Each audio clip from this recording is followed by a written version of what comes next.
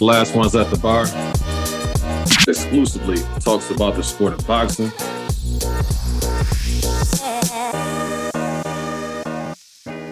All right, so welcome to Last Ones at the Bar. We're starting a little bit early again this week.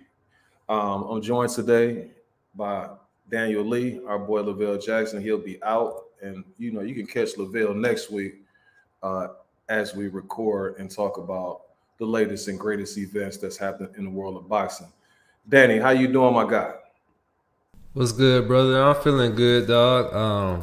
This was the week I finally got back on my workout routine, like that it was how it was before I moved and everything. So I got some sparring rounds in. So I got like 6 1.5 minute rounds. I just want to remind the people, like, because we sit here and talk about boxing every week, talk about what people, could do better, whatever. It's really hard to fight another grown man, you feel me?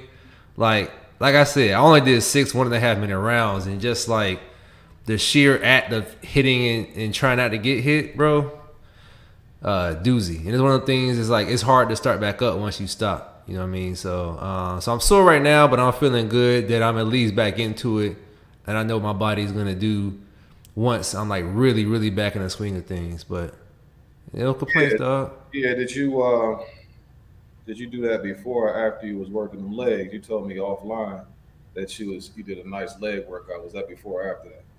Definitely before. I knew what it was. So what I did, I sparred Thursday, hit the leg day, like the weights Friday, and then I hit the bag on Saturday. So today is gonna be my yoga day. So that's the way I set it up. And then tomorrow is rest. That's what's up, man. Did you do anything else this weekend? Um, we went out. What's crazy? We planned out to go to hit this spot at the beach, like out near the ocean front. But it was because it was a beautiful day outside. So literally, we like halfway to the beach and it started raining. And we like, what I mean? It was nowhere on the app or anything. And so we're like, no, it'll be fine. So we get to the beach. It's like a country music fest going on apparently. So we couldn't even park. And so we basically ended up just going to a place that wasn't even on the beach. And then we just came back and watched TV, ate and watched TV. So A quick question about that, like the beaches and everything down there, because I know up here in the DMV area, that's one thing that's a deterrent on living here is the fact that a lot of places they charge, umpteen prices for parking. Is that the case down that way? the parking itself isn't crazy, like price wise. It's just finding it because like there are some garages, but like it's not a ton that is near the stuff that the non-tourists go to. You feel me? And Yeah. so and that's for like the oceanfront part of it, which is like where the tourists go. If you go to like some of the ones that's more residential, there is no charge for parking, but then you gotta find it because it's not made for parking. It's made for living. You know what I mean? So, but that said, I've always ended up finding parking. You just kind of gotta wait it out a little bit. Got you. I got you. Yeah, man. My weekend was hectic. It's kind of wild. You know what I'm saying? It's some things I can't care to share on air. All in all, I had a good weekend. Yesterday, I had a chance to get a little beach time because it was the opposite here. What happened is the forecast was it was supposed to rain definitely Friday, Saturday, a little bit of Sunday, but then yesterday out the blue, it was just hot and it wasn't any rain. And so, the time that I went up there, I was thinking I was going to be up there for maybe 30 minutes before it rained, but then it just stayed sunny and nice. So I was able to get about 2 hours up there at the pool. You know what I'm saying? So that was cool. But outside of that, man, like I said, I can't really share. That it's kind of wild, Danny. You understand? Understood. All right, now, again, every week leading up to the Spence fight, we're gonna have a question of the week regarding that matchup, that blockbuster matchup. The crazy thing is, or I should say the crazy thing is, what I'm trying to avoid is things that are obvious, right? So with this question, um, what I want you to think about, right? Like just overall. So my question of the week is gonna be this. Overall, who do you think between these two combatants is the more skilled overall fighter? That's a tough one, man, because like it's almost like Bud has more of a, like a variety of things that he can do, whereas Spence has the things that he can do and he does it very well. And another thing about Spence is after some of his fights, he said that I haven't even had to use my whole bag yet. Like, I'm paraphrasing, but like there's certain things he just doesn't have to do against a lot of his opponents because he does the things that he does so well and they're effective. You know, like I believe that he could have stopped Danny Garcia. He didn't have to. What he was doing was fine. He was cool beating him down. You know, so in that sense, I think that I would probably give, because of what we've seen and what we haven't seen yet and what could potentially be there, I would actually give Spence like a slight edge in this category. Because he's just so solid in what he does, you know? Yeah, and that doesn't necessarily mean that he's gonna win. You know, Yeah. because of the fact that you look at it like this, right? Like some guys can, let's like basketball, right? Like if you look at Larry Bird back in the day, you might have guys like if you just check everything off, like they, athleticism, this, that, ball handling, this, you know what I mean? But they can't ball like Larry Bird. You understand what I'm saying? Or they can't beat him. Mm-hmm. And so I look at it like this because where Bud really has the upper hand is going to be the intangibles. Like certain things that are not necessarily, you can't really say, okay, that's just this type of skill. It's just things like instincts, reflexes. You know what I mean? And so it's difficult to say, but I think if you just check every box, I think that you will have Spence winning in more categories when it comes to the skills. And like you say, just slightly, I would favor him. But then you have to factor in that intangible thing as well. And that definitely goes in the favor of Bud in my eyes. But overall, who has the more skills, I would have to go with Errol Spence. And a couple of reasons why is the fact that, some of that body work, you know what I mean? You think about it back in the day, you got to figure where you got that from. We used to work together, back in Dallas, right? So you see, and really, I'm saying all that to say, you welcome, champ. All right, now, what I'm saying? Like we said, he going to be smoking on that Bud pack on the 29th. You know what I'm saying? And those are the lyrics right there. See, Danny, that flow, that's gonna make Terrence Bud Crawford fans go wacko. You know what I'm saying? That flow. And again, that's it. But that's a good conversation. Make sure you hit the like and subscribe button. As always. Hey, real quick, last thing I'll say. To your point about Bud, when we say skills, like we're talking about, like we talk about checking boxes, right? Yeah. It's like, yeah, those boxes that you see and can check, Spence has those, but the stuff that Bud has, you can't teach. Like there's not a box to check off because you don't really see it. You can't really coach it. Somebody just has it. And all you can do is, like, as a coach, you can maybe augment it, but it can't be taught. And Bud has those things, so. Absolutely. We have more conversations about, each of these categories moving forward. But we only got, like 4 weeks? Mm-hmm. That's crazy that it's coming around that quickly. All right, Danny. So let's go ahead and get off into the recap. So yesterday you had, it was a pretty packed weekend of fights, or at least on Sunday or Saturday it was. I think as far as name recognition, the biggest fight that took place was the Edgar Berlanga versus Jason Quigley fight. Berlanga, he won unanimous decision, didn't get the knockout. But overall, what were your thoughts on Edgar's performance? I will. So first, I'll kind of go through kind of the notes I kind of took as I was watching the fight. Going into it, I thought that Berlanga moved a little bit better. Before he would just kind of like plod and sort of like try to just throw the power shot. And when people wasn't bothered by the power shot or duck it, it was like, why aren't they getting hit? And he would just kind of keep plodding and then accuse them of running after the fact. But I thought he did a good job of trying to use his jab as well.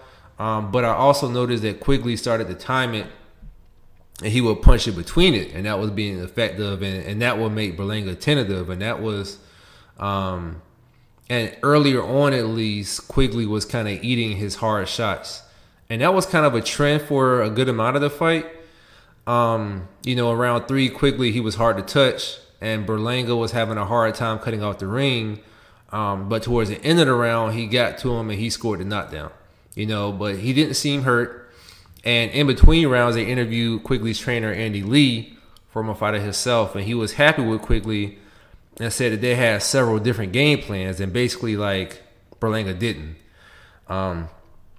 So in round 4, Berlanga's jab started to catch, but Quigley, continued to fight. And, I didn't like what I was hearing necessarily from Berlanga's corner. He would just say, like, use your jab and work your way in. And it kind of justified what Andy Lee was saying. Like, that's kind of like, if it wasn't like use your jab and work your way in, it was like his trainer cussing him out for not being as effective. And it's like, bro, give him something else to work with. That's kind of what I was getting from that. Round 5, Berlanga scored a questionable knockdown. The ref explained it, but looking at the replay, and they don't do the replays in New York, but I would not have counted it as a knockdown. And that was huge because I actually gave rounds 6 through 9 to Quigley. But really 6 through 10 pretty much came down to what you wanted to see. Berlanga, he was throwing and landing most of the power shots. Quigley, he was making a miss, and he was throwing and landing the jab, but he was fighting off his back foot more often. And, Berlanga, he wanted to land that big shot, and whenever he thought he was hurting him, he would seem to like kind of sell out to throw that to throw that overhand too. And then Quigley would time him, then he would get tentative. That's just kind of what it was. I didn't think Berlanga's footwork was great, and he would kind of throw those leaping shots every now and then, which Quigley could have taken advantage of, but didn't. I like that Quigley used feints to keep Berlanga tentative. But, it was kind of close because of the knockdowns going into the 12th. But, Quigley, he kept getting walked down. And Berlanga, he threw a really good 3-2 combo and had Quigley down, and he was seriously hurt. He got a second knockdown in that round. I think it won him the fight. When you see the scorecards, the fight was winning anyway. But Quigley looked really good. This was the best.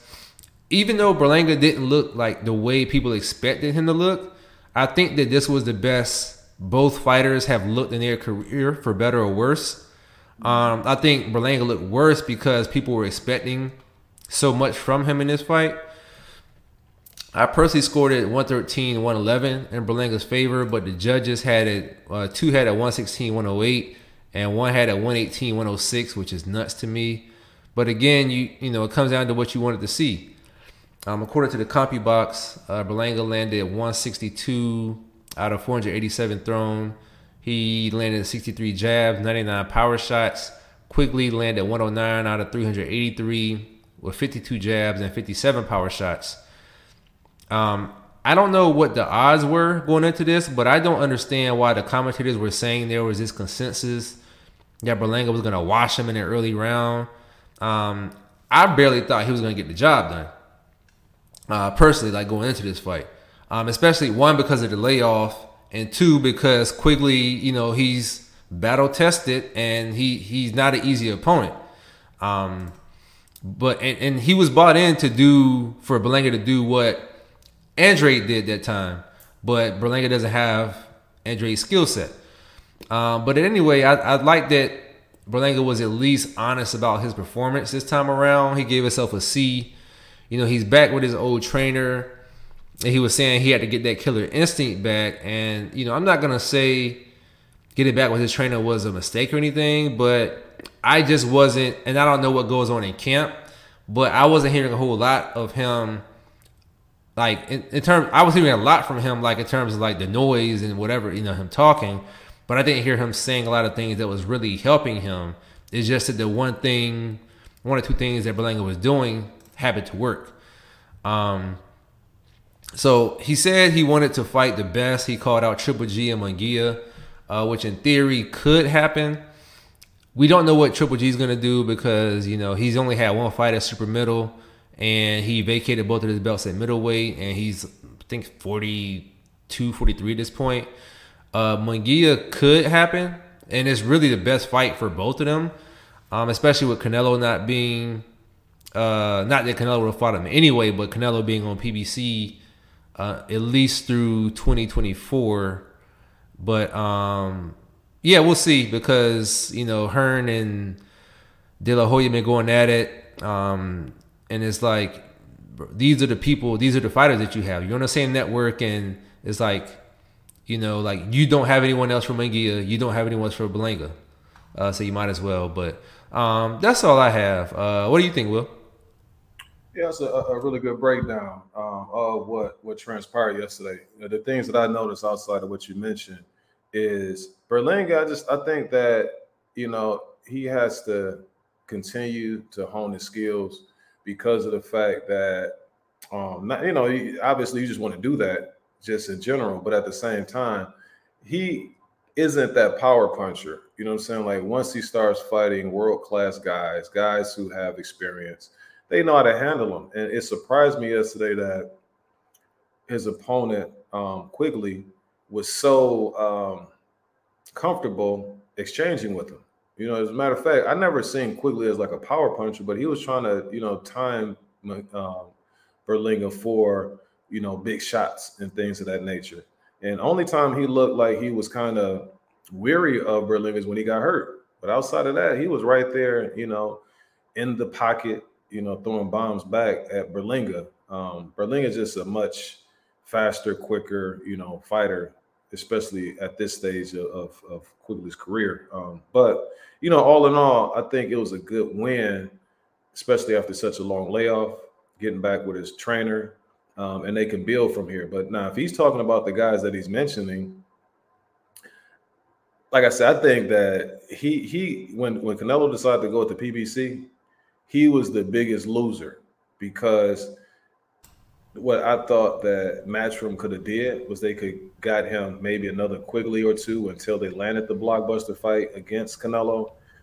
But now he's going to have to face a Munguia, or I would be licking my chops if I was Triple G, because this would be an easy win to me, and he can make some pretty good dollars. I would go straight to New York, fight him at the Barclays, Madison Square Garden, wherever it is he wants. You understand what I'm saying? And go ahead and get that money, because I think he certainly will beat Berlanga. If I was Munguia, that's a fight for me as well. So. Like I said, I just think he lost because not that he was going to beat Canelo or even have been competitive, but he was going to get that paycheck. And now it seems like he's going to end up losing to somebody for a lesser amount of money. Let me go ahead and take a look. I see my boy Ty. He said that he's on the road. Salute to you. I know Ty on his channel, they covered that. You know what I mean? If you want to go ahead and take a look at that, they always do a good job with that. Appreciate you being tuned in, Ty. All right, so you also have some other fights. So let's see what else transpired. Anything else about Berlanga? Who do you think that he who would you favor him against any of those guys, or any of those guys 50-50 fights that he's calling out? I don't favor him against Triple G for sure. Munguia is probably as close to a 50-50 fight as it gets for them, but I think it's like the best case scenario for both of them at this point in their careers, because they both need what's up? Vulnerable. Right, they're both vulnerable, but they also need to step up because their fans are getting to the point where they're either starting to complain about their performances or their competition. And they need somebody. They need one of their names.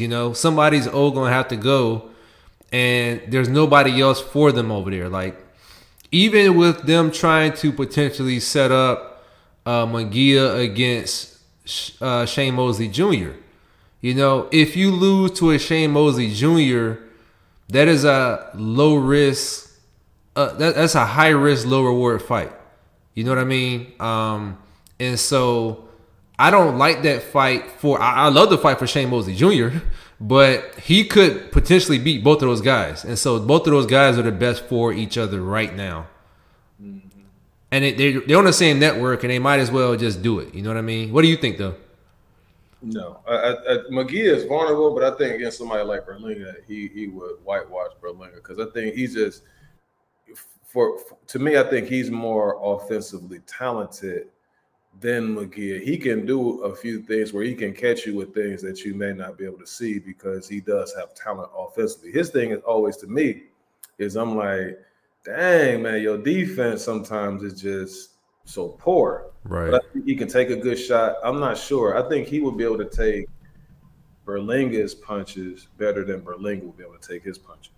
And Oh, fought the stiffer opposition. I don't think Berlinga can beat Darianchenko. yeah, I agree. I agree. You know, you got anything else on that? I don't. Vale is actually tapped in. He said Berlanga Munguia is a 50-50. If we had to predict that though, I would definitely predict it in Munguia's favor, probably by decision. But of those fights, I think that's the one to be made at this point because Canelo, Charlo, these guys been calling for clearly not walking through that door. You know what I mean? Yeah, 50-50 is kind of pushing it. You know what I'm saying? For Berlinga. Like I say, he just, I don't know. I can see, like I said, he's very charismatic. He has a nice following out there in New York. Um, Magia has his solid following and whatnot. But I've seen Magia beat world class guys. You know what I'm saying? At least he's been there with the Gabe Rosados. He's been in there with the Alis and people of that nature. I know it's been a long time, the Torino Johnsons and stuff like that. I haven't seen Berlinga fight anybody like that, and I've seen him stop some of those guys. And Berlinga, he can't stop anybody right now that is a veteran. You understand what I'm saying? So I can't see that being a 50-50 fight. Real Also, quick, yes, sir. last thing I share, and I agree with it. Shout out to Chicken Talk. We subscribe to each other's channels. But he said on Twitter, he was like, if Top Rank lets a Puerto Rican go, he ain't good. They stuck up with Verdejo until the murder case after numerous losses. They didn't even put up a fight for Berlanga. That's a red flag to anybody who understands boxing. And I agree. So I'd be interested to see what Eddie Hearn's vision is going to be for him moving forward. Mm-hmm. And then once again, tapping in. He says, "I missed this fight since I was covering Adamas and J Rod, but I did watch the Kawanaki, him getting stopped. It's time for him to hang up. That's 4 fights he lost in a row." Yeah, I agree with that. It's time for you to go ahead and hang on. He's going to end up having some brain damage or something like that if he doesn't. All right, let's go ahead and move on to the other fight. Yes, sir. So moving on to the Showtime channel, I was the reverse of Ty. I was more so on the DAZN card, and I know you were more so on the Showtime card. So we'll go into that. We had I believe the interim middleweight. No, I think he's a full champ. Carlos Adames. He fought Julian J. Rod Williams out of Philly, but the fight was in Minneapolis. How did you see that going? Man, that was a good fight right there. It was much more not necessarily competitive. What I noticed is that J Rock seemed a little bit more durable in this fight. So as I watched, because again, I was going in between both. Carlos Adames, he switched hits. So he came out, I want to say he came out orthodox, whichever side he was fighting on, he fought in on that side for about maybe first 4 rounds, where they say that he switches up much more. But he was landing some really nice body shots. The 4th round, he ended up stunning Julian. Like he really had him in some serious trouble. But he was landing some thudding body shots, putting in work. Julian had his moments because I think Julian might have stunned him in the 3rd round, I believe it was. But the guys they were going back and forth early. And then I believe Adamas switched to the right for about 3 or 4 rounds or so. And he was having some success there. You look at the guys in the fight, Julian showed how much of a veteran that he is, the technique that he has, how sound he is. And then Adamas is just more, once he starts firing those shots, he throws those nice, heavy combinations And like I said, it just surprised me that Julian was able to withstand the punches. Like a couple times he was hurt, he was visibly shaken, but um, like he was doing a really good job of, just being a consummate professional, staying in there and then landing his own shots and getting out of trouble. In the fight, you had, as far as the punch stats, you had it was 160 total landed for Adamas. You had Julian landing 122. Both of them landed at a 35% rate. You see the jabs there, and then the power shots where Julian Land, like I say, he was in there. The fight, and I haven't gotten to the stoppage yet, but prior to the stoppage, what you could see is obviously Adamas, he hits harder. He's a much stronger, powerful puncher. But like I said, J Rock, he showed me something, man. Like I say, with this ability to, I think maybe he was sucking down to 154 a little bit too much. I think this fight was at 160. And so he looked much more sturdy. So the ninth round comes around. Adamas kind of shook Williams up a little bit, early in the round. It wasn't to the point where he was on the verge of getting knocked down or anything like that.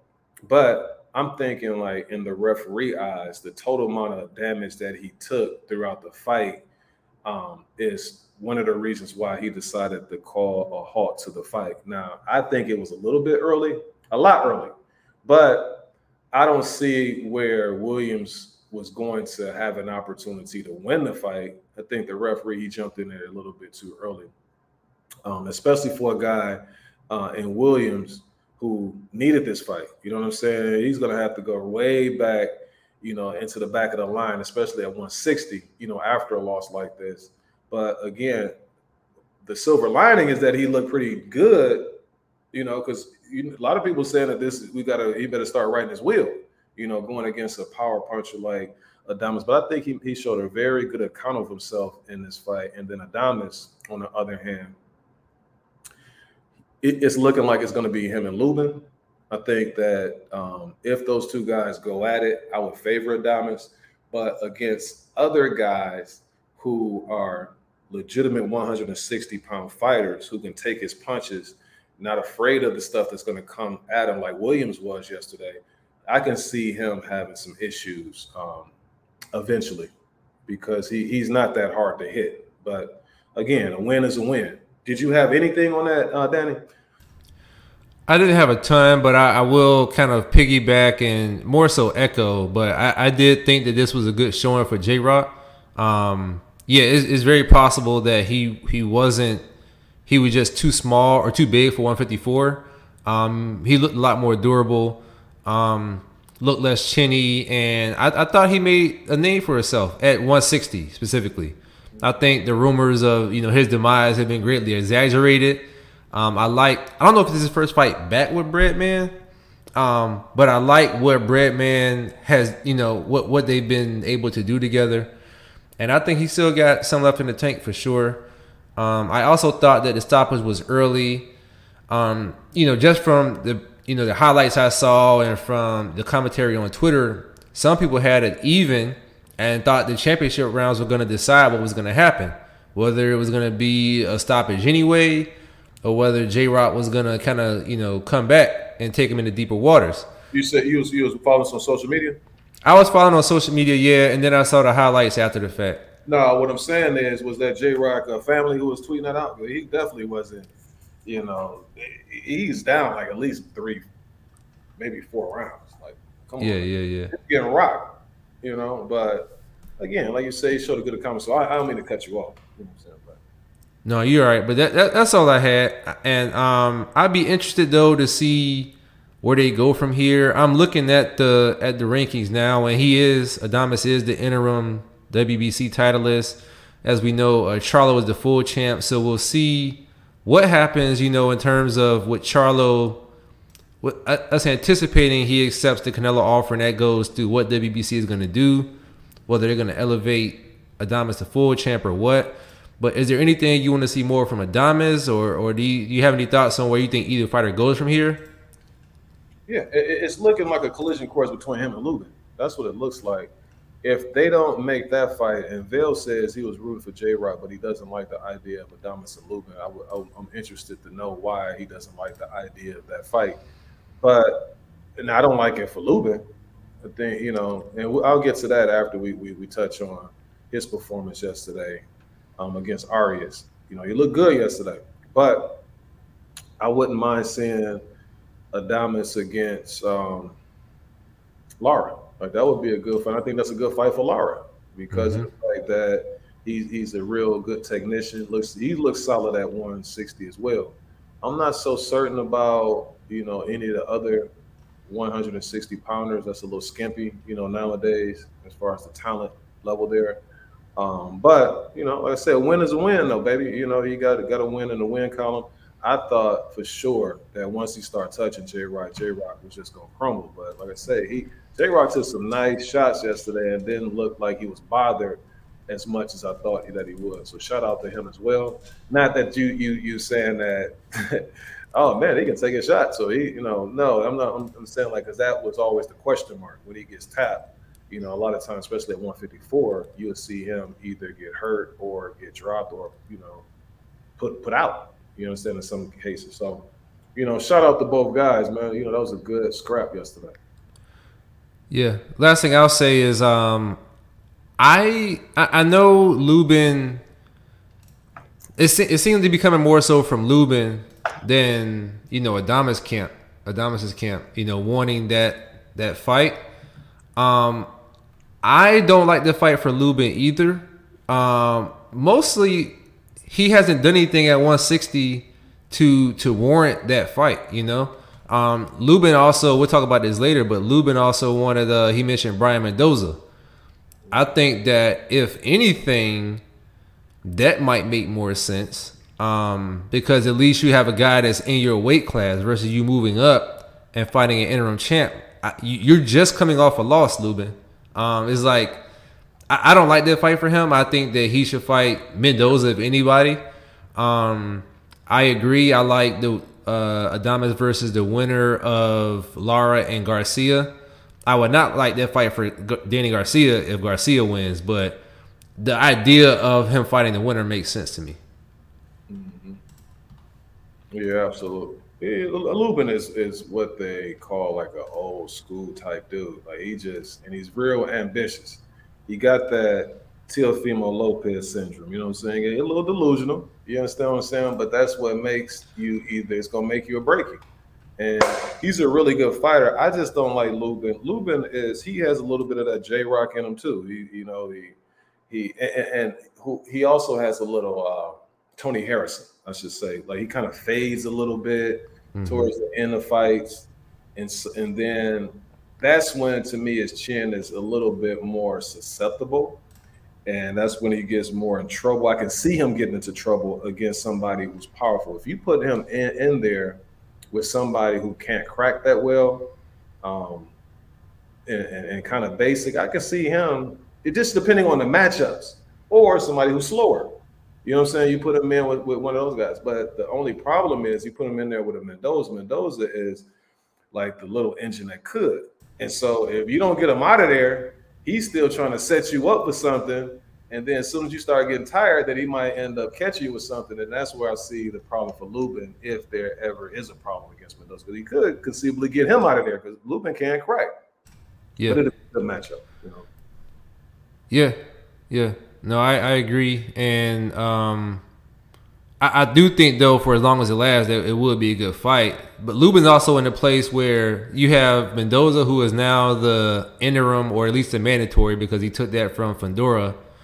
And Lubin's in a place where it's like, is he elite? Is he not? Because he keeps calling for the elite, and then when he steps up, he loses to the elite. You know what I mean? And so he's in a weird spot right now. Yeah, let me hit that my guy again. He said I agree with Vail. If Adamas and Lubin fight, I see Adamas going to stop this. Lubin is a good fighter, but not the best chin against the power guys. That's how it's been so far. You know what I mean? I don't see it changing facing somebody like Adamas. But again, Adamas isn't hard to hit. You know what's tricky about that fight? If they do fight, is if they make it to the latter part of the fight. Because Adamas gets kind of tired too, Mm-hmm. and Lubin, like I keep saying it, Lubin can crack, So anyway, anywho, Lubin, he bounced back yesterday, fifth round stoppage against Luis Arias. What were your thoughts on that one right there? I don't have a ton here because again, I was switching back and forth, but I did think that, I just said what I said about him, Lubin, kind of like, wanting the elite, but then when he steps up, so on and so forth. But I thought that this was a fight where, after I think it was a 14-month layoff, I thought that he showed his class. Um, I thought that, and I kind of figured it would be the case, but I thought he would be one step ahead of Arias. I thought he was sharp. He did a good job of going to the body, and I think that when he stopped the fight, when the fight was stopped in the fifth round, and he became the first fighter to stop Arias. The stoppage, it was another one of those ones that was contentious. The ref had kind of a quick count. Arias thought he got hit behind the head, with a rabbit punch, and he decided to start getting up at 9, and the ref called it off, which Arias didn't like. But Lubin was saying that even if the fight would have continued, he was going to wear him down even more, and he was still going to go for it. And I do agree that Arias probably would have got stopped and taken even more damage. I did agree that the ref counted a little fast there. But yeah, I mean, it was a pretty, for the 5 rounds that lasted, I thought it was pretty straightforward. I thought that Arias tried to kind of bully him and roughhouse a little bit because he was just he was like piercing with his shots. Like Lubin was just like very sharp in this fight. And I think that, for what it's worth, you saw how his face looked after the Fedora fight, and you talked about kind of like the delusion a little bit. I don't think he lost any confidence after the Fedora fight, which is great for him. I do think he's still a player at 154. I don't know where he ranks in that because you still got, obviously, you got Charlo, you got Mendoza, you got Fundora, you have Castano. So I don't know if I even have him top 5 at 154, but I think he's still a player. You know what I mean? And he's still a young guy, and he still believes in himself. You know what I mean? So we'll see who he gets next. We already talked about who he called out, so I won't belabor there. But I thought it was a good showing for the young fella. What'd you think?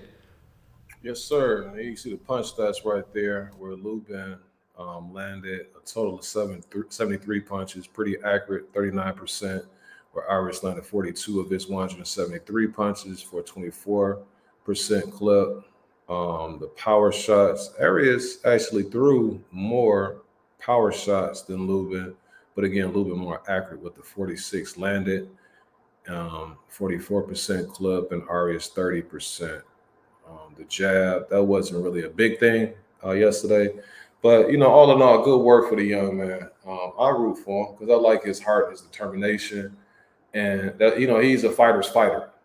And he's going to be dangerous for anybody that he faces because he does have skills. I just wish that he would have taking his time. You know what I mean? A lot of guys, young fellas, they so eager and they just want to go for the gusto. And, I'm good enough to go ahead and take on that guy. I'm quick, I'm fast, but there's so many nuances to the game that you don't have just yet. And, you can kind of, you know, deter your career a little bit. But if Lubin's able to win a fight or two against one of those upper echelon guys, then all of those setbacks could really be beneficial to him. But it's just going to be incumbent upon who he faces next because he's not shy away from taking any like tough challenge. You put like Godzilla out there, I could beat him. I could. You like Mm-hmm.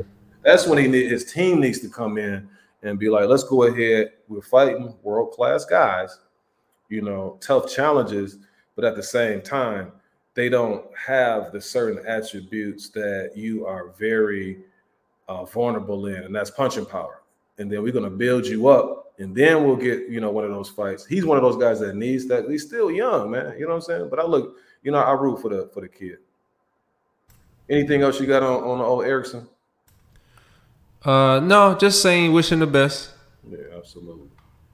Yes, sir. Absolutely, man. Hit that like button, subscribe. Don't cap, hit that cash out. You understand me? All right, so we got the predictions for this week. Yes, sir. First off, we have over in the UK, Franchon Cruz Dezern. She's fighting Savannah Marshall, who happened to fail upward after losing the Caressa Shields. She's getting this opportunity to move up in weight and become undisputed champ at super middleweight. So she's fighting Norfolk's own. I know Cruz Dezern. She's in Baltimore now, I believe, or at least PG County, but she was born in Norfolk, so I'm gonna say what it is. But how do you see this playing out, Will? Yeah, it's going to be an interesting one. I think that in this fight, before I go over each fighter's records and whatnot, so you got Savannah Marshall, 32 years of age. They call her the silent assassin, 5'11" and a half, nearly 6 foot. Um, she has a record of 12-1 and a very, very high KO ratio, especially for women boxers. She's coming off the loss against Clarissa Shields. That fight was at 160, like you said. That was for all of the marbles in the middleweight division, and she's going up to 168, fighting for all of the marbles. The Clarissa Shields fight really wasn't that competitive. She had a few moments here and there, maybe a round or two, but for the most part, Clarissa Shields was just too skillful for her, too quick, too much know-how, and but she's the elite of the elite. And you see the other wins that she's had on her career. Not a lot of notable names on there. A lot of fighters who were have like long layoffs or a little bit longer than two. But again, regardless of whoever she was fighting, she was getting some major league knockouts, in those fights. Her opponent, Franchon Cruz Dezern, 8-1 with 2 KOs. She's 5'8", has a nice reach, 72 inches, low KO ratio. They call her the heavy hitting diva. You wouldn't gather that from the knockout ratio, but it's going to be interesting to see. It's going to be interesting to see how she matches up against the silent assassin Savannah Marshall. As far as Cruz Dezern, she's coming off of winning the title against Ellen Sir Duros, I believe, in a 10-round unanimous decision. I was just checking that fight out. You were talking about the Berlanga fight, and I was looking at the highlights of that match. And that's pretty much. I've seen her like here and there in some other fights. Now, as far as my prediction for this fight, I think that it's just going to depend on because it could be go a couple ways as far as Marshall as she makes her foray into the 168-pound weight class. It could be a blessing because she doesn't have to drain herself and make that weight anymore. And so she could even pack more power. She could be a little bit more quicker against the more lumbering opponents at 168. And that's what I think about Cruz Design. When I see her, that's the biggest issue. She's kind of like a Burt Cooper type fighter where she kind of lumbers in a little bit, throwing those winging shots, but she's not that powerful. Now, her avenue to victory is if she kind of makes it ugly. She kind of roughs Marshall up. She kind of gets inside where she smothers Marshall's work because if the fighter's on the outside, Marshall is gonna just whoop on her all day. She's too long, too tall, too skillful. But I know Cruz Azurn has some real dog in her just based on what I see, with the fights that I saw. What I think is going to happen, I think that I definitely like Marshall. I definitely like Marshall. I believe she's going to win this. She's going to win the 168-pound championship, possibly setting up another fight with Clarissa Shields. It's just a matter of how she's going to do it. I think that what's going to happen is Dezern is going to come out pretty quickly. She might have some success early, but I think she's going to start getting tired. I think she's going to start getting tired early because of the adrenaline. It's a little bit of bad blood between the two ladies. And around the third round, I think that's when Marshall's going to start to connect on her. I think that maybe she survives the third, but I'm liking Marshall. I'm going to say a fourth or fifth round TKO victory over Cruz Dezern. So, but I'll go just to be safe. I'll say a fifth round TKO for Marshall. Okay. Um. Yeah, man. It's a tough matchup for Cruz Dezern. To be honest with you, man. Marshall, like you said, she's fought mostly at middleweight. She has a build like a super middleweight, though. She's gonna come in. She has a 3-inch height advantage over Cruz Dezern. You talked about the power punching ratio, the knockout ratio. She has a 77% ratio. Cruz Dezern is a bigger fighter who has fought as high as in the 170s, but Marshall, you have to wonder, like, okay, is that power going to carry up? And I'm inclined to think it will. That is a high knockout ratio. This is an unheard of knockout ratio for most women fighters because of the 2-minute rounds. Another thing is, like, I don't want to get tricked by comparing this to the Shields fight because I don't think Cruz Dezern moves as well as Shields does. I think she's a good counterpuncher, but she doesn't move as well. And she's also a little bit older. And that fight was also the fight that you were talking about that she won was April of last year. So she's older. She's 36, and she's coming off of a 14-month layoff, which I don't think bodes well for her either. I think Marshall's work rate is going to work in her favor. And even Shields has said that she can crack. Another thing is this is also in Marshall's home country. And so, Cruz Dezern is going to have to work that much harder to keep her belts. You know what I mean? And so I think if Marshall uses her jab, it keeps her work rate up. I think that she's going to be able to get Cruz Dezern to respect her power early. I think I could see her stopping her as well, maybe late. I'm inclined to say decision. And I think I'm going to go with that. I think I'm going to go with the decision just to kind of play it safe. You have anything else on this one? Yeah, it's just when I'm looking at Dezern, like she has her head like this, like she's coming in, she's throwing those punches. I know that she has a lot of heart, but heart can only take you so much when you're getting those bees dropped on your head, your noggin. You understand what I'm saying? Mm-hmm. So I'm gonna stick with it, but I think I'll go with a 6th round. I'm gonna put me on record for 6th round TK victory. Okay. All right. So we got that next week. Also next week, look at old Savannah, silent assassin Marshall.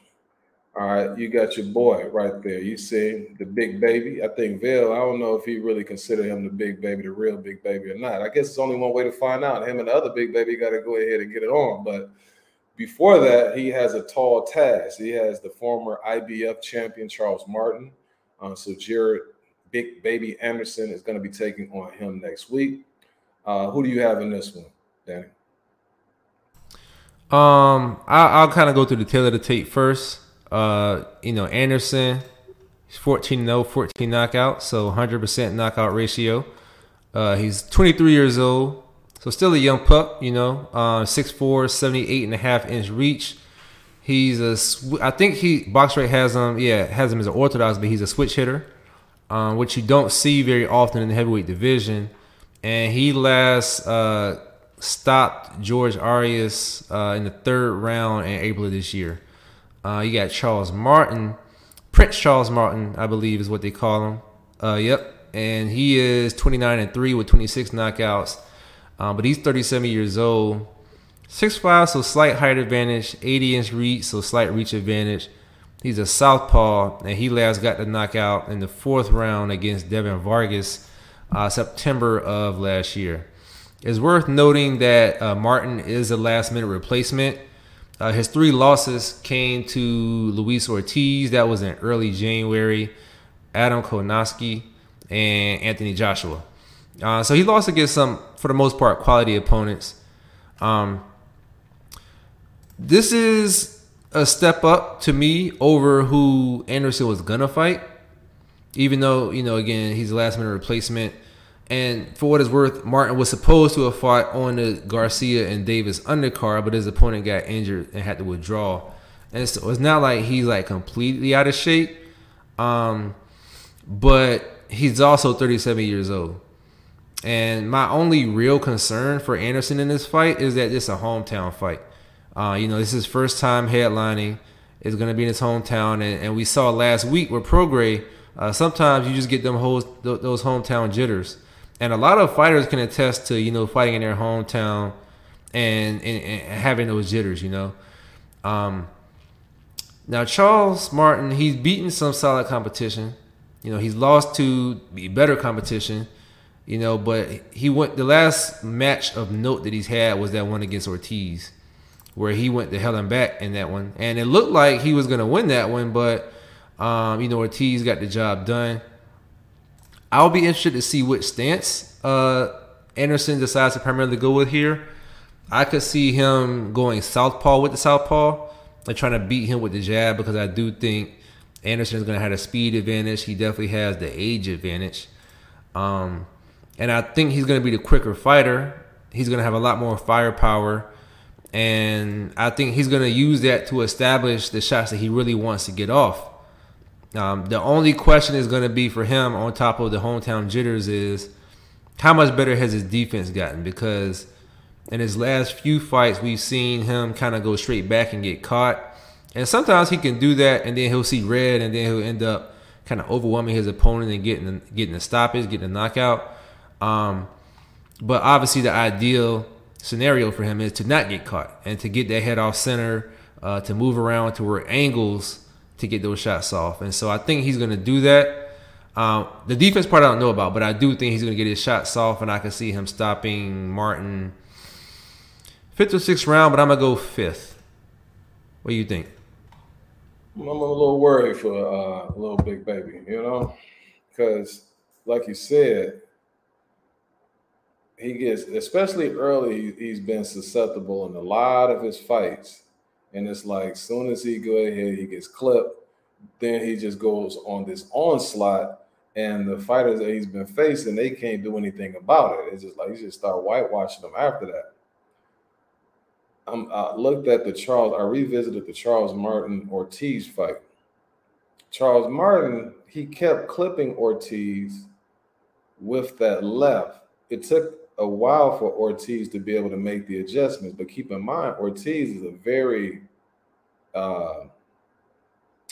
skilled fighter. He's a veteran. He's seen a lot of different tricks, had a nice amateur background.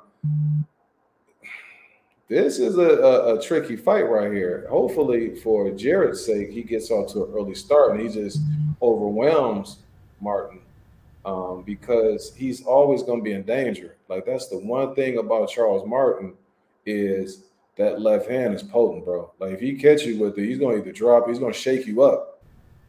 This is the biggest, yeah. And sometimes when I look at Big Baby, he admires his work. It doesn't appear that way, where he'll shoot a shot and he's open, and I just can see one of those left hands just clipping him, and that's all she wrote.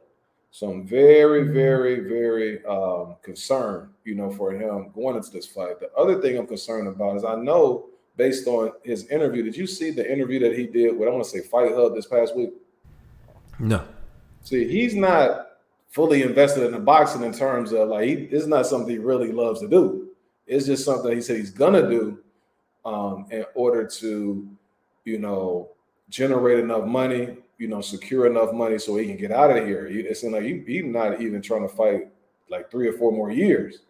He's totally like he's unlike most boxers. Like, you listen to him in his conversations, it's like he really doesn't care about boxing that much. That concerns me as well. Hey, he could be on that. Did you hear Jokic after he won the championship? He could be one of those type of guys, man. He could very well be.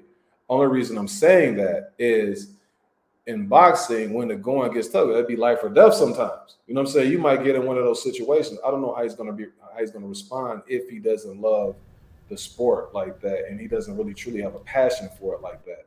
That's the only reason I'm saying that.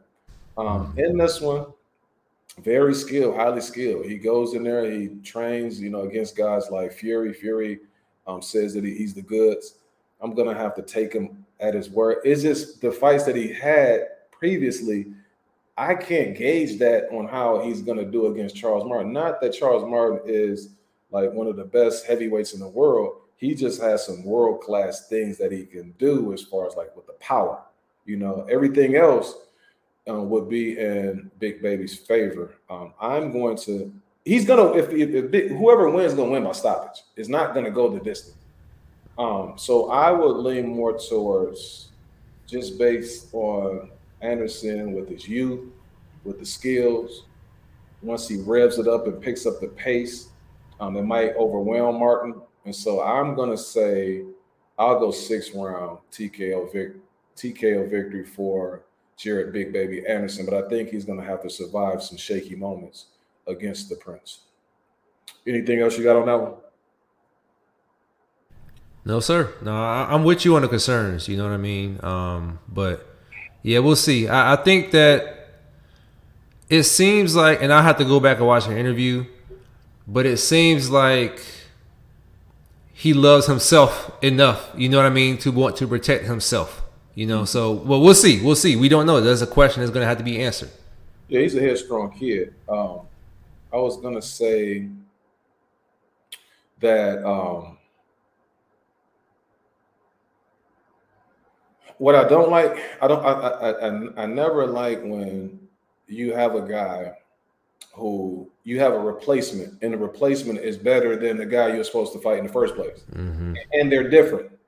You know what I'm saying? Like for instance, I remember Lennox Lewis. He was supposed to fight this one guy who was the number one contender, and then the guy got injured that June of that year, and so they brought in Vladimir Klitschko, and he went life and death. Now that was going to be a tough fight anyway, but then you had Anthony Joshua in recent years where he was supposed to fight the other Big Baby, and then they ended up replacing him with Ruiz, and I'm like, man, like that's a totally different challenge. You don't have that much time to prepare for that.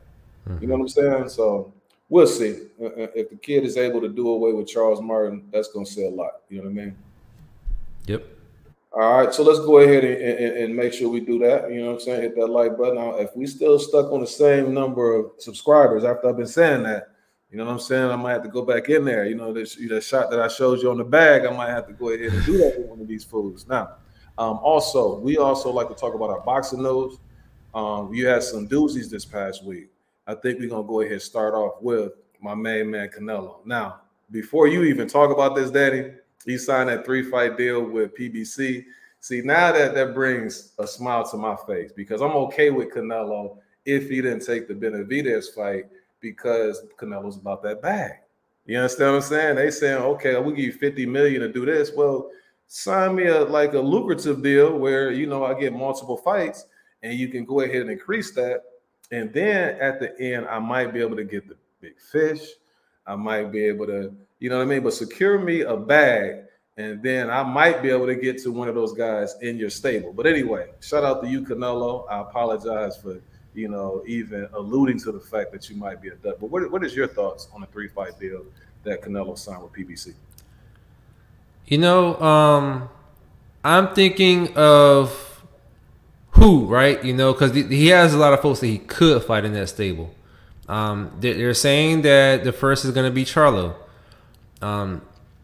Presumably, one of them, it will make a ton of sense for one of them to be Benavidez. Part of me is like, I'm not sure why he wouldn't fight Benavidez ASAP, because by the time he fights again, either way, he's going to be 33. So time is not on his side.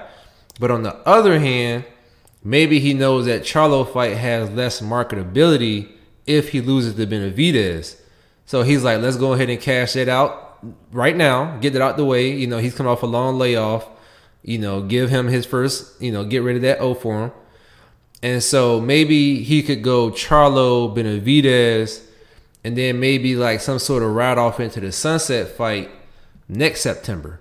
Because I don't know if I see him fighting after this 3-fight deal. He'll have, I believe, about 65, 66 professional fights under his belt after the 3-fight deal. And so I don't know if he'll have much else to fight for after that. But, Yeah, I'm not mad at it. I understand it. You know, Matchroom couldn't deliver the fights that he wanted through no fault of their own, and so this was the next best thing. I think it's just I'm just curious of how it's going to play out. You know what I mean? But what about you? What do you think? That's the only thing is how it's gonna play out. But it's the Jay-Z line. You know what I'm saying? You know, David Benavidez, you a businessman. But Canelo says, I'm a businessman. You understand what I'm saying? Mm-hmm. Like this right here is really when you thinking of it like a boss. Okay, yeah, I can take the Benavidez fight. I could. But this right here really is more of I'm just weighing my options over here. It's not, I don't care who you put me in the ring with. I'm looking at the financial side of it too. I want my bag, bro. So whoever can secure me with the biggest bag, it really doesn't even matter who the opponents are. But if I look from a boss's standpoint, PBC would be more perfect for me. I can go ahead and get Charlo if he accepts. Okay. I'm sure that it's other factors in this too, where that's going to be, let's say, for instance, he gets 33.3 million each fight, but he also can make, additional monies off of sales and tickets and all of that type of stuff too. Now, if you look over there, Benavidez is a fight that would generate a lot of revenue. But the big fight would be Spence because if you look at who's the top sellers in boxing, Spence would be one. Spence mentions Canelo quite often. Like, yeah, Canelo, he's the number one pound for pound because he gets the most money. And then he said that I'm probably next when it comes to like North American fighters and stuff like that. So if you merge those two and he's successful on July 29th against Crawford, you talking some huge bread. And so that's what Canelo's in the business of. It's not any of that, oh, you need to fight him or you need to fight. I don't think he even cares about that type of stuff. That showed me that right there. You understand what I'm saying? So for the screw what everybody else talking about, Canelo, you the number one pound for pound fighter. You the cash cow. Do your thing, bro. You understand what I'm saying? I'm going to move on to the next topic in a second, unless you have something else on that, Danny. Only other thing I'm gonna say is another thing he may be looking at is the stability of being with Showtime, the network, versus the stability of being with the Zone. You know, when he first got into business with Eddie Hearn, the Zone was on that. Yeah, we don't need pay per view just to get his monthly subscription. And then towards the end of his time with them, the Zone was like, hold on, we need you to pay that pay per view fee as well on top of the subscription. You know what I mean? And so maybe there was some instability there. I think it just came down to who he could fight, but that may have been in the background as well. That's all I got. I think he's looking at who he can fight. So okay, I got my guarantee, 100 million, 3 fights. So what else is going to sweeten the pot? They got more people on their side that is going to draw attention that I could even make more money off of because the Zone, they don't really have that where it's going to draw as much interest. And so I think when you look at the deals that was out there now at this particular stage, then that's the one that a boss is going to go ahead and accept. Now, let me go ahead and go into these comments because I've been neglecting them. You see how long it's been since I checked the comments. And so my guy Ty says, I'm hearing Brian Mendoza and Fundora could possibly have a rematch. I don't like that for Fundora, not right out the gate. I never liked that. Not to say he couldn't win, but I think that you got to get a little bit more confidence before you go back into the ring against the guy that put you to sleep. Now Lubin looked like Martin after. Yeah, that's how he looked against Fundora, and that's how Crawford's going to look on the 30th. All right, so he said, I'm going for Anderson, but he was crazy. His crazy work rate keeps coming. But the best defense, but not the best defense. Martin is tall with a lot of power. I think Anderson wins, but needs to be on his game with his defense. Hopefully so. Does he have enough time to really start preparing for that lefty? You understand what I'm saying? So that's going to be interesting to see. But only time is going to tell, and we'll see next week. Hopefully he not, getting some Z's. Even though Anderson stopped Jerry Forrest landed a huge shot that snapped Anderson's head back, and he's not the biggest puncher in the world. And so again, that's our concern as well. But we'll see. Hopefully, Big Baby is the goods. Moving on to the next topic, though, Danny. Bam. Oh, Bam. Bam Rodriguez. He's going to be facing Sonny Delight Edwards. They signed a fight for the 112-pound unification matchup or belts at or for the during the wintertime. I want to say it's going to be December. Eddie Hearn said they're trying to secure a date. They should have some date coming up this week. What do you think about this fight, this unification matchup, Dan? I like it for a few reasons. One, I think it's the best fight to be made at the current weight class that they're both at, 112. I think that they're waiting for the date because, Bam broke his jaw in his last win back in April. So they're probably waiting till there's more definitive news on his recovery. I also like it for what it could mean in the future. We don't know how long Bam is going to stay at 112, but we do know that last year he was looking like he could potentially clean out 115. But when they kept asking him about unifying, they were throwing out Chocolatito and Estrada. He was like, no, that's my brother's weight class. His brother, I'll talk about it in a little bit, but his brother is no longer going to be fighting. And so what this could set up, you have some dogs at 115. And so the winner of this could eventually move up and create some super fights at the 115-pound division. Nakatani, who vacated this belt to move up to 115, he's a killer. He still has some of those established vets in there, obviously, that neither of those guys have fought. And so this fight makes the most sense for both fighters, and I like it for now and the future. What do you think? Yeah, I think you got, one of the best fighters in the world, all-around fighters in the world in Bam, going against probably the best defensive fighter in the 112-pound weight class. Now, I was interested to see myself, I'm like, why did Bam, leave 115 and drop down to 112 again when he was so successful at 115, and there are more notable names at 115. But then, I was thinking, I said, well, maybe Bam, move back down to 112 because that's where the players dwell. You understand me? But anyway, well done. Bam, but this is gonna be a good fight, man. I definitely favor Bam in this matchup. I looked at Sonny in his last fight about 2 weeks ago, and I thought the guy was giving him some work that he was facing, and I just was imagining, like, if that was Bam inside there pounding on him like that, would Sonny be able to make it all 12 against Bam Rodriguez? But it's going to be an interesting matchup. The best matchup that can be made at 112 should be a nice little challenge for Bam. And, that's what he went back there for, is to collect those belts and become a unified champ, maybe possibly even undisputed. But now, I know you want to talk about it a little bit later, but what's the deal with his brother?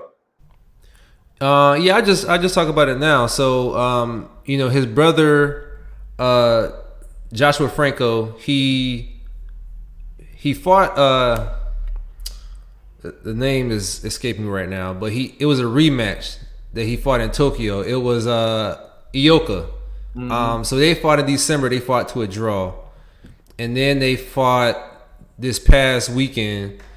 But Franco came in 6 pounds overweight, and so he lost his. Obviously he wasn't going to get back down. So he lost the belt at the scale regardless. And so he loses the fight by decision. And then he announces his retirement on social media. And so I won't read the whole thing, but I have it open. So I'll read, kind of parts of it. He says, for the majority of my career, I've been going through a lot of mental problems that I was doing my best to control. I never talked about it publicly because I didn't want anyone to think I ever made an excuse for anything. But he battled through it, and he just want to say thank you. I just want to say thank you to my team, my mom, dad, and brothers, everyone at RGBA. That's Robert Garcia Boxing Academy for believing in me, helping me achieve my dreams. I'll be forever grateful. And so he said his fight in Tokyo, Japan was his last fight. It was a tough week, and he didn't get the result, but he will lead the sport knowing he gave it everything that he had. And so at 27, it sounds like he's going to, work on his mental and something else that allows him to, take better care of himself. His record was 18-2-3 with 8 knockouts, and he was the champ before, and so salute to him. But I was bringing him up because again, when Bam was beating Quadras and so Rumwazai, he wasn't like entertaining those other names because he was saying that's my brother's weight class. But now that's not something that he has to worry about, so to speak. Maybe that's not the best language for that, but what I'm saying is that could pave the way for him to move back up to 115. Yeah, that's what I was asking. Because it's definitely why he said that he moved down because he wanted his brother to be able to have those opportunities, and now it makes more sense why he was so overly supportive of his brother, having an opportunity before him because he was looking out, and he probably knew. Obviously, he knew some of the trials and tribulations that his brother was going through. So shout out to him. Shout out to his brother. Good luck. And you never know. With a situation like that, if everything works itself out, we still may see him in the ring again. But when it's all said and done, we just want what's in the best interest of Mr. Franco. All right. So let me go ahead and come out of here. Then let me hit this. And then lastly, it's looking like Wilder, Deontay Wilder, and Andy Ruiz, they're possibly going to fight in August. And I want to say that's going to be Saudi Arabia if they do, right? Another thing that could possibly be in play. Now, I just heard Eddie Hearn today. He said that Wilder and Joshua, they're fighting in December. But in the past few days, also what I heard was they're possibly making a matchup between Anthony Joshua and Dillian White, a rematch between the two. That's back into play as well. Joshua is definitely fighting in August, according to Hearn, and it's looking like it's going to be Dillian White. What's your thoughts on if they do that sort of kind of little tournament between those four guys? I think it made the most sense for both fighters for a few different reasons. I'll say on Anthony Joshua's side, we were saying, he's with the new camp with Derek James. And we were saying that after Jermaine Franklin, he needed another fight or two, to get to a point where he could fight one of those top three guys. And this would be one of those fights. Like, for whatever reason, people want to see this fight. And so it's like, why not work on my skills? I don't think White has a shot, but it's like, why not work on my skills, especially if people at the domestic level, like out in the UK, want to see it again, and White wants it so bad. This would be the fight to build up to the fight that everyone actually wants to see. So it makes sense for AJ. It makes sense for Wilder because this was mandated by the sanctioning body anyway. And the winner is supposed to, it was mandated a while ago, but they just wasn't making it happen for whatever reason. The winner, this is supposed to set up the winner to fight, in theory, I don't think it's going to happen, but in theory, fight Tyson Fury for his belt. We don't know what Tyson Fury's future is going to be, if he's even going to keep the belt, if he's going to fight Usyk or what. But if for whatever reason Fury vacates, one of these guys could become elevated to the full champion. And so it just makes sense. And also for Wilder, if he were to fight Joshua, this keeps him active against a very solid opponent, and not only a very solid one, but common opposition. So if it happens, then I'm all here for it. And Ruiz, I saw the video that he posted. They seem to want to fight. He looks like he's in great shape, and he's been training. And so I say let's do it. That's an oxymoron. Ruiz in great shape. You know what I'm saying? But I like it as well. Just from a stay busy standpoint.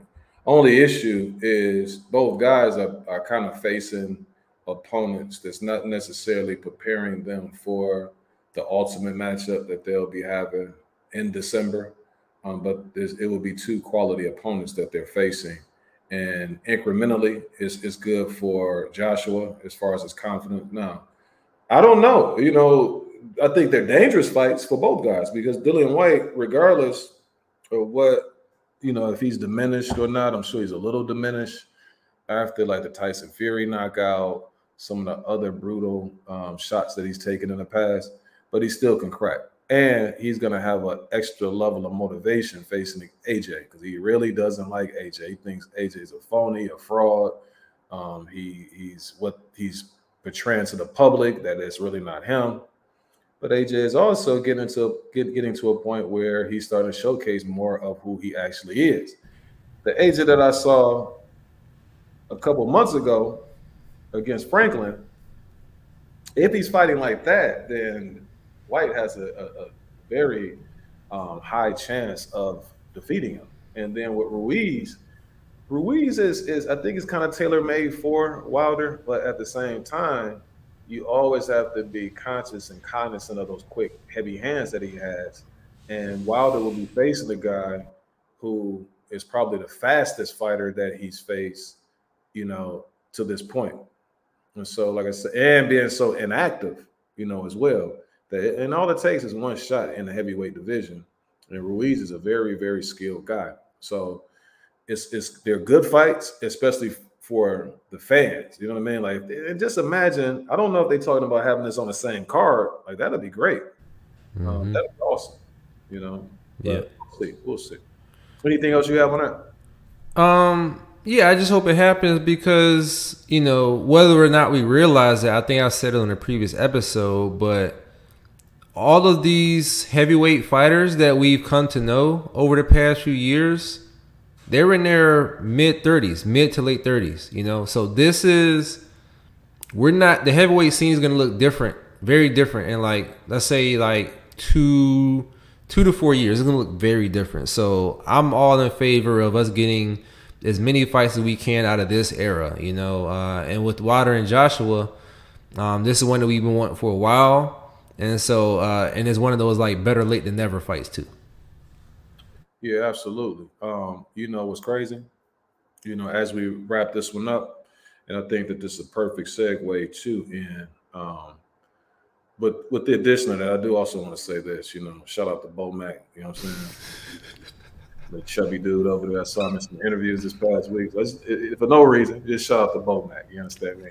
But getting back to this situation here, and this is the final thing that I'll end with this, and this is kind of a question to you, because I know for me, the real reason why this is important is because this will put a bow tie on such a competitive year in the sport of boxing with all of the big fights. We had in years past, it's some times where we've been arguing about certain fights that we want to see happen. Who's at fault? Why they not? Did this person duck that person? All that time. We had years of that. And then all of a sudden everybody's just starting to fight each other. And it's all of the fights that we really want to see. It's not the greatest time for it in terms of where both guys are, because Charlo has been on a long layoff. Even that fight, it was a time when we're like, man, we want to see Canelo fight Charlo. Mm-hmm. You know what I'm saying? Yeah. And then this fight right here, if you have Joshua and Wilder, I can't remember a greater year, especially in recent years. Oh yeah. What do you say about that? No, I agree. Certainly, I've been following boxing since 2010. If there has been a better year, it was before 2010. You feel me? Mm-hmm. And if you were to go back to our end of 22 episode and we named the fights we wanted to see, we're getting most, if not all, of those fights. And in addition to that, some we didn't even know we wanted to see, because we're getting Cool Boy, and in a way, man, the week of Crawford Spence, come on, man, Super Bowl, you know what I'm saying? It's like an extravaganza, that's just like a jamboree of just. You can't get any better than that, though. The 25th and the 29th. Right. Oh, God. Yep. Ty just said, Andy Ruiz looks to be in awesome shape. I hope it happens, because we've only seen Wilder fight one round since last September. He thinks Wilder wins by knockout. And I think this is an important fight for Wilder, because, even though he is who he is, to his point, he hasn't really had a fight of substance since Fury 3, and that was October of 2021. Yeah. the one round doesn't really do much for him. You know, it maybe gets some jitters out, but it doesn't do as much in terms of ring activity. So yeah, I'm excited though. Yeah, Wilder just I like I like the champ. You know what I'm saying? A lot. Like, he's one of my favorite fighters. And again, to all of the fighters, man, you know, it ain't even about win or lose. A lot of times, it's more so just the mentality that you want to go out there and face the best. And that's the reason why, you know, I love Deontay Wilder so much, is that he just has that lion mentality, and he's like, you know, you got to kill him. You know what I'm saying? Like, he really stands on that type of stuff, and you can tell that he means what he says. You know, that sort of thing. He's like a man's man. But I just want to say one thing. If I can give you one bit of advice, champ, just make sure you get you a couple leg days in too. You understand me? We don't want you, you know, on them little stilts that you be on. You understand me? So A lunge or something, a leg extension, Romanian deadlift, something though. you know what I'm saying? But he got that power though. That's for sure. Shout out to Bo Mac. I hit that like and subscribe button. On that note, man, Danny, you got anything else you want to say on the way out? Because I know you want to talk about Franco, but you already covered that. Yeah, happy trails to him. You know what I mean. Best wishes, and no, that's all I got. Appreciate you guys for tapping in with us. Yes, sir. Make sure you hit the like and subscribe button. In the future, Danny, I didn't say this, but I'm trying to put together a travel channel. So be on the lookout for that in the near future. I keep mentioning that I got a trip coming up to Brazil, but I got some stuff in the bag. I'm trying to order some cameras and things like that that I can take on this voyage, and then get some footage from Port. I'm sorry, from Brazil, from Rio, and then also Costa Rica. So again, be on the lookout for that. Everybody, hopefully, you have a good week. If you are in Brazil, I just want to say boa tarde. You know, have a great afternoon, have a great evening, and you know, just enjoy your week. On that note, we out. Peace. Peace.